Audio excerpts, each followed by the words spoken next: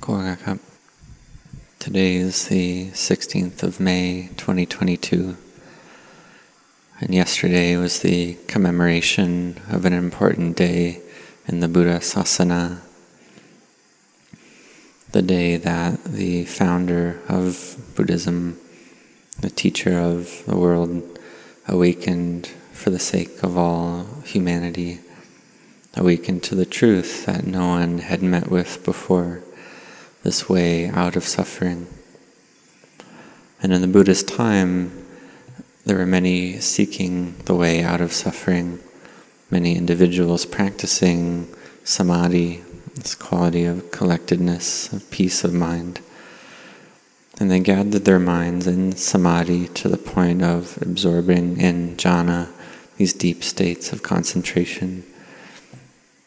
And this is a very high level of samadhi.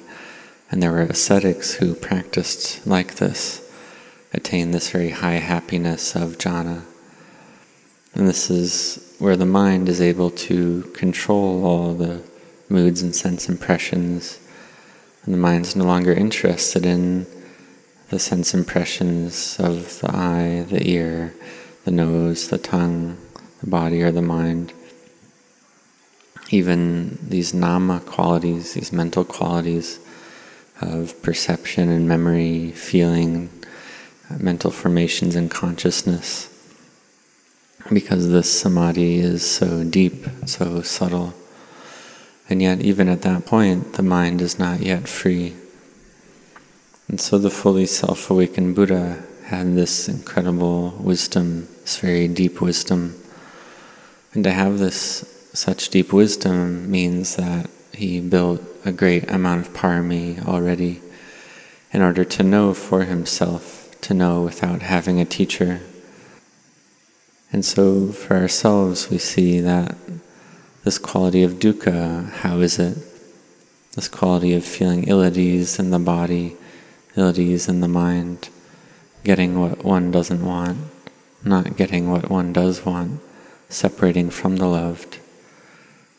These 5 aggregates of clinging, all the cause of suffering. We can also say suffering is birth, old age, sickness, and death. And having died, then we must circle around again and be born again according to the energy of merit and demerit, which bears fruit according to their respective karma of merit and demerit. We see that if one has samadhi to the level of jhana, one can be a Brahma deity. But even when this jhana energy declines and goes away, then one is born again. But if one has the energy of jhana to the level of a Brahma deity, then after death one can be born as a human, not going down to the lower realms. So therefore for ourselves we have this opportunity to study and learn the Dhamma.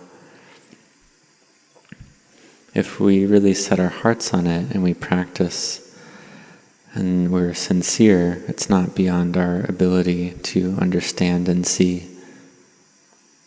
Because the Dhamma, the qualities to succeed in the Dhamma, the Buddha has taught already, which we call the 4 bases of success, the Iddhipada, which are Chanda, Virya, Citta, and Vimamsa, these 4 qualities.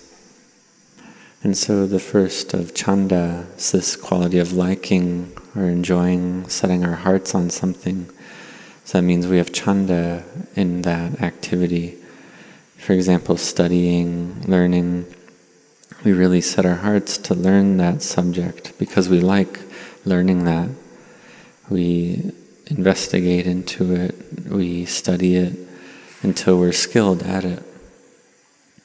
So we have this effort to study, and then it's not hard to succeed. Or if we're doing work and we like and enjoy that work, then we do it. We have striving and effort, and then we can succeed in that work well. So in terms of Dhamma, these bases of success, they're Dhammas that lead to seeing and knowing the Dhamma. So it's normal that we have this firm intent, we strive, we enjoy the Dhamma practice, for instance, practicing generosity, chanting, morality, meditation, and then we do it evenly, continuously. And then we look at and observe our minds.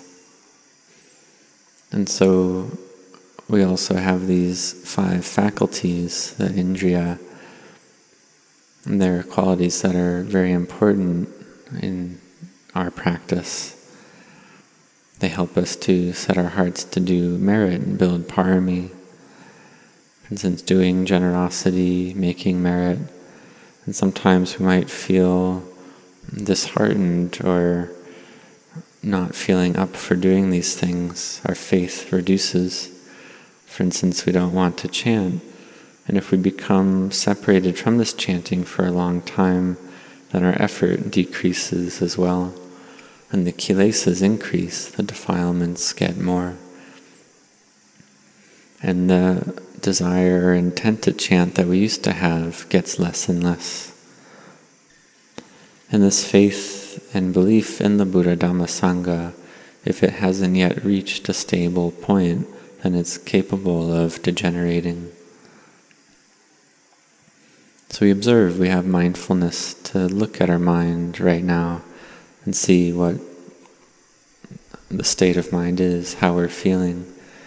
If we don't want to chant, or we don't want to practice samadhi, then our mind has no collectedness, has no samadhi, it just has busyness and lacks energy. And this is the energy of merit. It decreases. The goodness and energy of wholesomeness in the mind lessens. And the energy to do more merit decreases. The energy to study Dhamma decreases. So if this happens, we should know that this happens and know that we have to recover ourselves and come back. Not to follow these feelings, but to know that we have to recover and bring ourselves up again. And to recover ourselves from this situation is to go against the stream of the world, to go against the current of greed, aversion, and delusion. So we have to go against this flow, to go against this flow of the world. Because we see that when water has a current, it flows from high to low. And if we follow this current of the water, it's very easy to do. If we put a boat in the water and we follow the current, it's not hard. But if we use that boat to go against the current, then this is harder. So in terms of beings in the world, almost all of them follow the flow of the world, which is the flow of moods, the flow of greed, the flow of aversion, the flow of delusion, the flow of liking and disliking.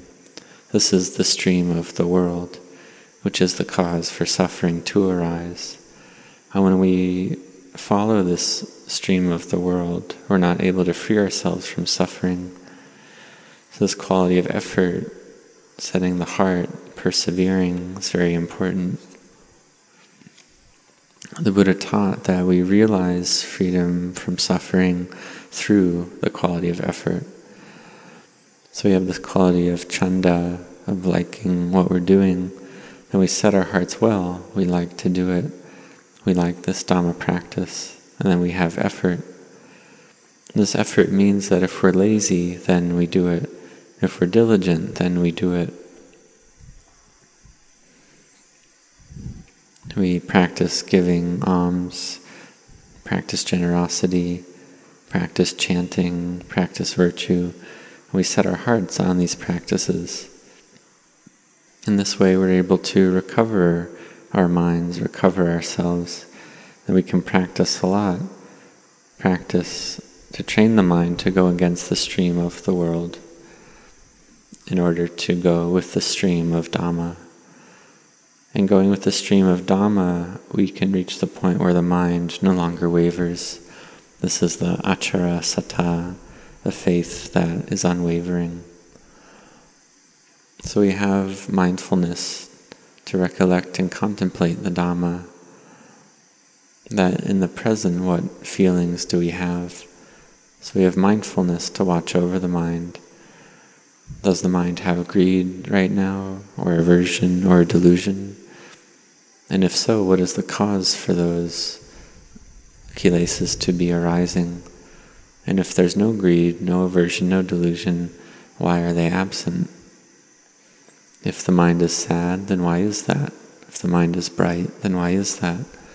If the mind is busy or collected in samadhi, then why is that? So we investigate and study this matter, investigate our minds. We really apply ourselves to this practice of merit. Because thinking that our life might be long, this is uncertain, it's not sure. So in a given day, whether we do a lot or a little bit of merit, that's the food for our hearts. In terms of outer food, we have enough to sustain our lives. We have food, have shelter, have medicine, and the requisites and so on. But this food for the heart is important. This food for the heart makes the mind fresh, makes the mind have merit and wholesomeness, which makes the mind bright and rejuvenated. It's like a tree that has bright, thick green leaves. We look at it and we feel fresh. But if the tree has no leaves, then it feels dry. It's just like our minds. If the faith decreases, the effort decreases, the mind starts to feel dry, lacking freshness, lacking joy, lacking brightness. And sometimes the body feels weak, feels sore and painful, feels tired. And if this is the case, then we have to fight even more, really pour our hearts into it, to go against the stream of our moods, to against the stream of the world, in order to realize the stream of the Dhamma. So if we're lazy, then we don't follow that laziness. In the beginning, we have to force our mind, force the mind to chant, to walk and sit meditation. And so sometimes we do it like this, and then we control the mind or force it, and we do it, these chanting, walking, and sitting meditation, we do it a lot, cultivate it a lot, in order to practice and train our minds. We pour our minds into it, and we have the quality of vimamsa, which is a quality of wisdom, the rising of wisdom in the mind. It's something that's of great value. And so we set our hearts on this, and we sacrifice external pleasures to make the mind seek out a pleasure which is stable, lasting, pleasure that and happiness that doesn't fade, which is the happiness of Nibbana. So this is something that the Buddha knew for himself already, awakened to already. Then the Buddha had the great loving kindness and compassion to teach the way to realize this lasting happiness, this way which is setting the heart, having effort and perseverance, really applying the mind with effort to investigate into the Dhamma, to seek out cause and result, to understand cause and result in terms of the Buddha that the Dhamma, or the Dhamma that the Buddha taught, to see that the body is not me, not mine, not self. And we may know this according to memory, but true wisdom has yet to arise. When the mindfulness, wisdom, and samadhi are firm, then we can see it sometimes for ourselves. See that the body is something that we can't control. It just follows its own nature. These 5 aggregates are not under our power. They're unstable, impermanent, and uncertain. They're not within our control. And since they're not in our control, and they're impermanent and unstable and uncertain, then are they truly ours? Do they really belong to us? And if samadhi isn't firm, there's no wisdom, no samadhi, then the mind clings to it as self. And this is the cause for suffering. And cessation doesn't arise. We can't let go. So therefore we strive, we practice, have effort and perseverance. We don't give up. We have patient endurance. And in the end, the mind can gather in samadhi. Wisdom can arise bit by bit. So we practice to contemplate all the time that these lives of ours are something uncertain, unsure. We practice not to be heedless in our lives. This is something that the Buddha warned us about, not to be heedless. So we set our hearts not to be heedless, to follow the teachings of the Buddha. And we can realize this in no long time. But we have to patiently endure first, and then we realize the fruits according to our effort. So we see everything as impermanent. We understand this Dhamma clearly. So this is something we strive to realize. And when we see this for ourselves, the energy in the mind increases. And then at this point, no one has to tell us what to do or warn us anymore. But our own mindfulness and wisdom stirs up our own efforts of its own accord. Our own mindfulness and wisdom awakens us to sit and walk and chant. This is something that the great teachers have taught, that a practitioner who has vimamsa really sets their heart on the practice, and the practice becomes even and balanced. Even if one has a very strong illness, one is very sick, even then one doesn't give up. One still has effort to wake up at 4 a.m. to practice every single day. And this gives the mind energy and strength. For instance, some lay people wake up early every morning to make rice and prepare food to give alms. And they do this every day. So this is having effort. And so in terms of practice and meditation, we have effort as well. We set certain times of the day for meditation. And that this is a time to do formal practice, to meditate. We don't just let go of our daily schedule and just let our time become wasted. But we have vimamsa, this wisdom quality, which is part of the 4 bases of success. And we have the 5 faculties, that which is of primary importance. We have this faith firmly established, have effort and perseverance. We have the quality of wisdom, which is, we can also call mindfulness and clear comprehension. And this is part of vimamsa as well. And this quality of citta, another one of the 4 bases of success, one needs mindfulness and clear comprehension for that as well.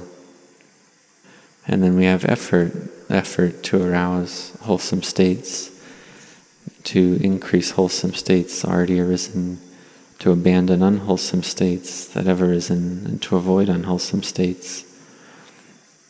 And then we have the 5 powers, the 5 faculties, the 4 bases of success. We have the 7 factors for awakening, the Noble Eightfold Path, and all the 37 wings to awakening all gather together. If we want to separate them out, then we can separate them out into these different qualities. But in terms of our practice, these 4 bases of success, these qualities to see the Dhamma or just right here in our hearts.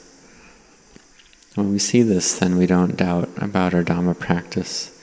We observe this for ourselves. If the mind is weak and the five faculties are weak, then the mind can become busy and distracted sometimes. Doubts arise, liking arises, disliking can arise all the time. We don't want to meditate. So this is a hindrance. This is one of the 5 hindrances, that which covers over the mind. So we need to have effort to abandon that which is unwholesome, to do that which is meritorious.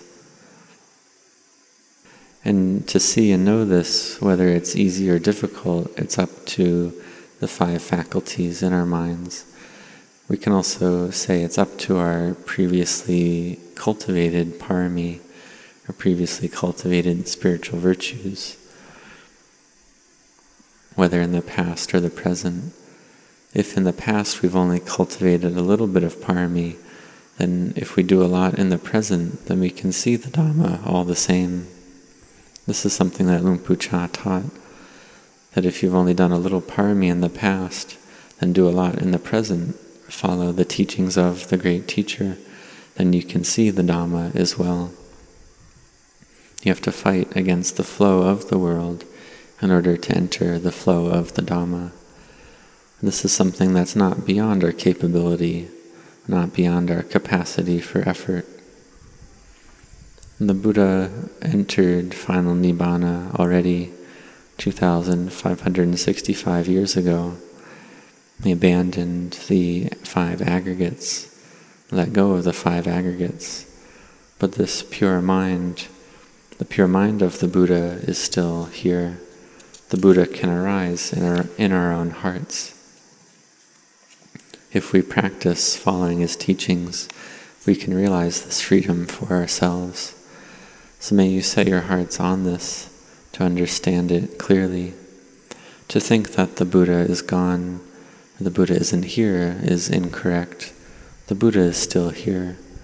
And how is the Buddha still here? Because the Buddha is in the Dhamma. Whoever sees the Dhamma sees the Tathagata.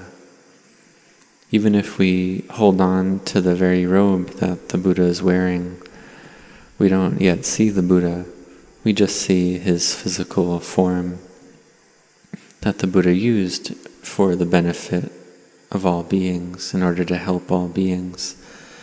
But if we see impermanent suffering and not self, no matter where we are, no matter what time we're alive in history, whatever country we're in, whatever place, we see the Buddha in our own hearts. So we see in this way that the Buddha is still here. We see the Buddha for sure in our own hearts. There's no doubt left. Faith arises.